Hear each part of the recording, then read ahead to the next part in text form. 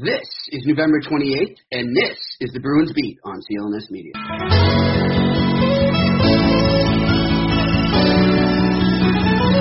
Well, I'll tell you guys, I don't know if you heard it, but there was an interesting trade rumor this past week, or last week I should say now, right after Thanksgiving.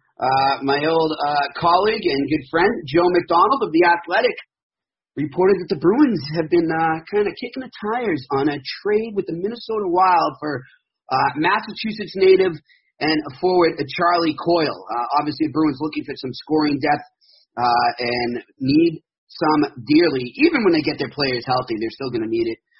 And some of the young players, like an Anders Bjork and Danton Heinen, just unfortunately to this point have not been able to get it done. So they're looking maybe elsewhere. They're hoping to still solve it internally, according to Joey Mack. But they could look elsewhere, and one of those areas could be with the Minnesota Wild, and one of those teams could be with the Minnesota Wild in acquiring Charlie Coyle. But you know what, guys? That's a perfect example, I tell you, each week now for the last month. That story right there, and all other Joey Max and Fluto Shinzawa's pieces are a perfect example why you need to subscribe to The Athletic. The Athletic is a subscription-based publisher of smarter sports coverage for diehard fans. The model is simple. No ads, no pop-ups, and no autoplay videos. Instead, readers subscribe for authentic, in-depth coverage written by journalists who know their teams inside and out.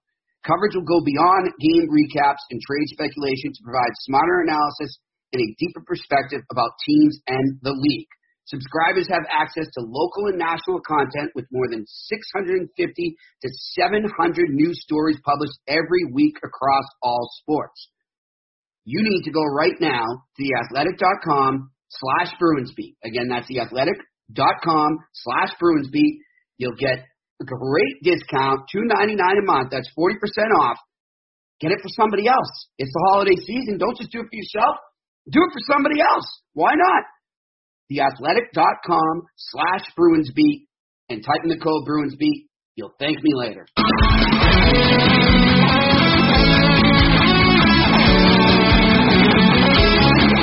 Well, welcome to another edition of the Bruins Beat here on CLNS Media. I hope you all had a wonderful American Thanksgiving holiday, and the NHL season is now really into the dog days of the season. This is when the games start to really pick up, and we'll talk about that a little later on. But the focus of this episode right now is, of course, going to be on a former Bruin who will have his number finally raised to the rafters this Thursday at TD Garden. That is number 16 of Rick Middleton heading up to the rafters.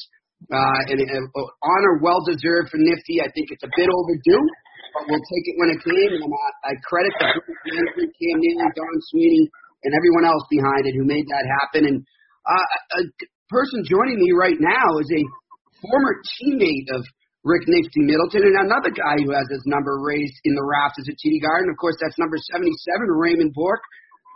Ray, how you doing? I'm awesome. How are you? I'm great, and I hope you had a good Thanksgiving, lots of good grub, and enjoyed some family time.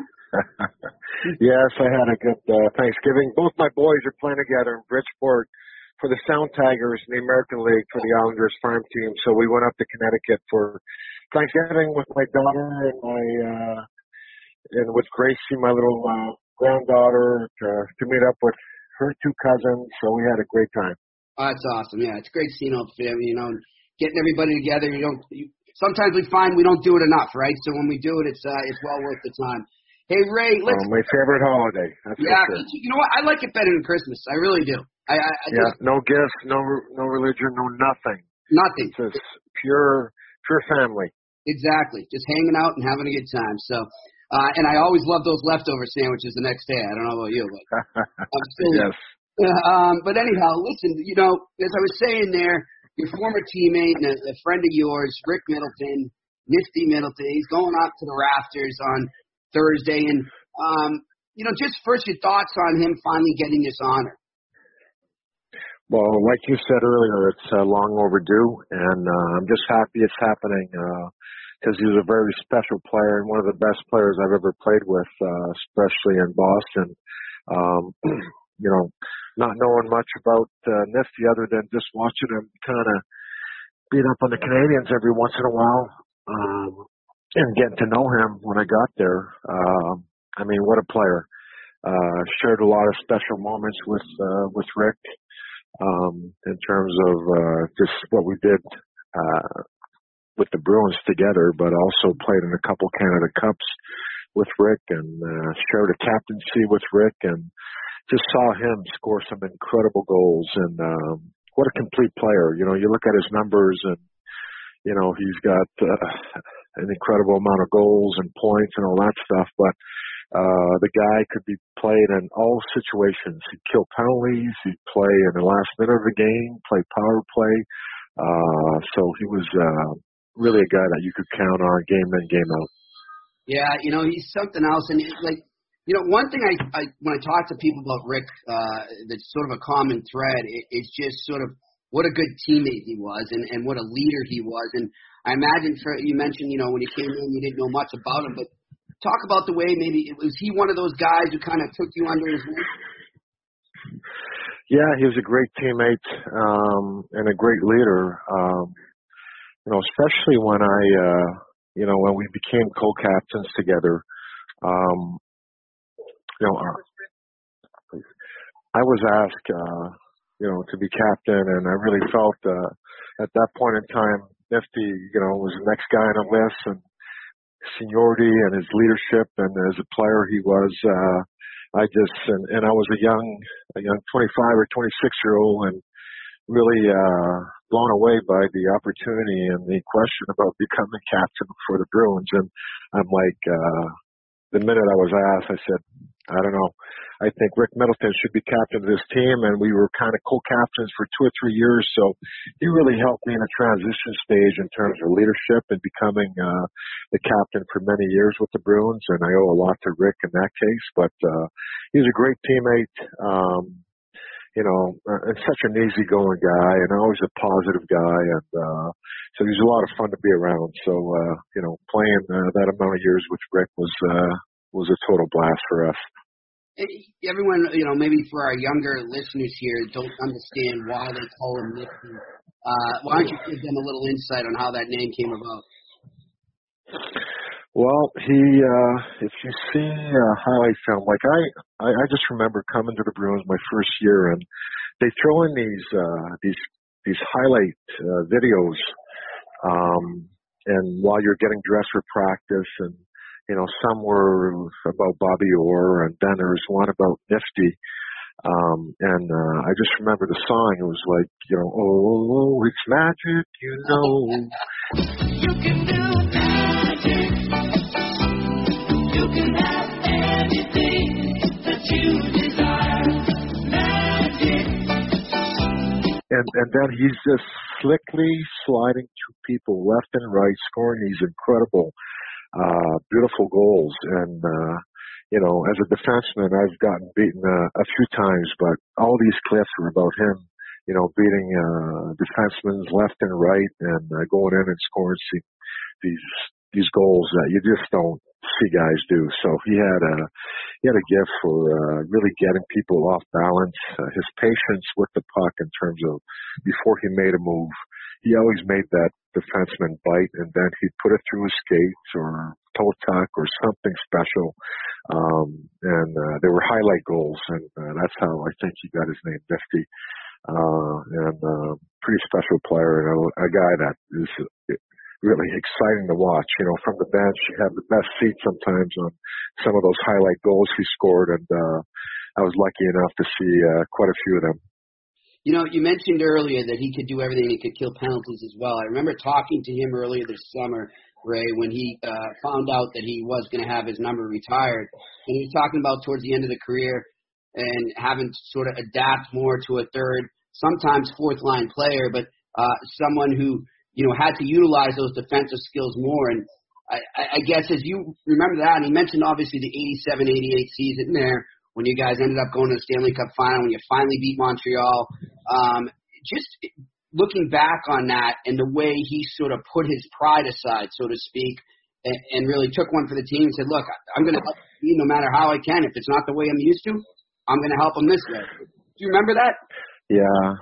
Rick was always about the team, and I remember him scoring a big shorthanded goal against the Canadiens in that series. And But the guy was ready to do anything for the team, and that was, towards the end of his career, and he could play a lot of different roles. And even when he was in his prime, the guy wasn't the most physical guy, but he was always in the way, and you'd never go through him. You'd have to go around him, and by doing that, he really knew how to play positional hockey, without being an overly physical guy because of his stature as well. But always got involved, was always in the right place. You knew where to find him in terms of breakouts when you're you're breaking out of the zone. He was always there for you. And then, and the other side of the offensively, he just made it happen. And, it was part of his 2 50-goal seasons. To see him do that was a lot of fun. But Nifty, at the end, it was all about the team, and it always was about the team. He was a great teammate that way, and we finally got to the finals in '88 after beating Montreal, and that was a blast for that to happen, regardless of the outcome in the finals. Yeah, it was a great season. I remember watching that in person. And finally, Ray, I just want to get you take, obviously I would imagine this week and the weeks leading in have been just a whirlwind for Rick, right? And I'm sure the day itself is going to be the same way. What was that like for you when you had your number retired at TD Garden? And were you able to kind of step back afterwards and really take it in? Well, it's an incredible special moment, and it's a nervous time because you've got to speak for a certain amount of time, and now you're going through your speech and trying to think, you don't want to forget anybody, you want to hit the right points, and you got the stuff down, you're practicing, you're getting ready for that big night, and you got a lot of family and friends and fans are going to be there watching you, and it's nerve-wracking, but it's a feeling that really is an incredible one that you never expect when you start playing the game, that you're going to be among those numbers up there in the rafters. And, after an incredible career and a lot of hard work, you find your way there on that night, and it all comes together, and it's a very emotional time for you and his family. So, and like we said earlier, this is right. This should happen. Rick should be up there, the 11th number to go up there, and it's an incredible honor. And, I will say that, his number being up in the rafters and TD Garden is one that should be there, but also when you talk about the Hall of Fame, I still think of Rick as a Hall of Fame player, and I hope that happens for him someday. That's the next step, we hope there. And, you bring up that speech. My dad always said, Ray, that you try to keep a speech like a good woman's dress, long enough to cover the subject, short enough to be interesting. Yeah, but when you have long careers, it's tough to do. It ends up being like a gown, right? But anyhow. Yeah, exactly. Yeah. Or a wedding dress. We'll see you over there at TD Garden Thursday. Look forward to it, and enjoy your time down in Florida. We'll talk to you soon, Ray, all right? Sounds good. Thank you. All right, that's Ray Bourque joining me here on the Bruins Beat. I'm your host, Jimmy Murphy. We'll talk to you next week. Middle it in. Scores! Rick Middleton. Trimmett to Middleton. Trying to maneuver. Down by Sam Scott. Scores! Rick Middleton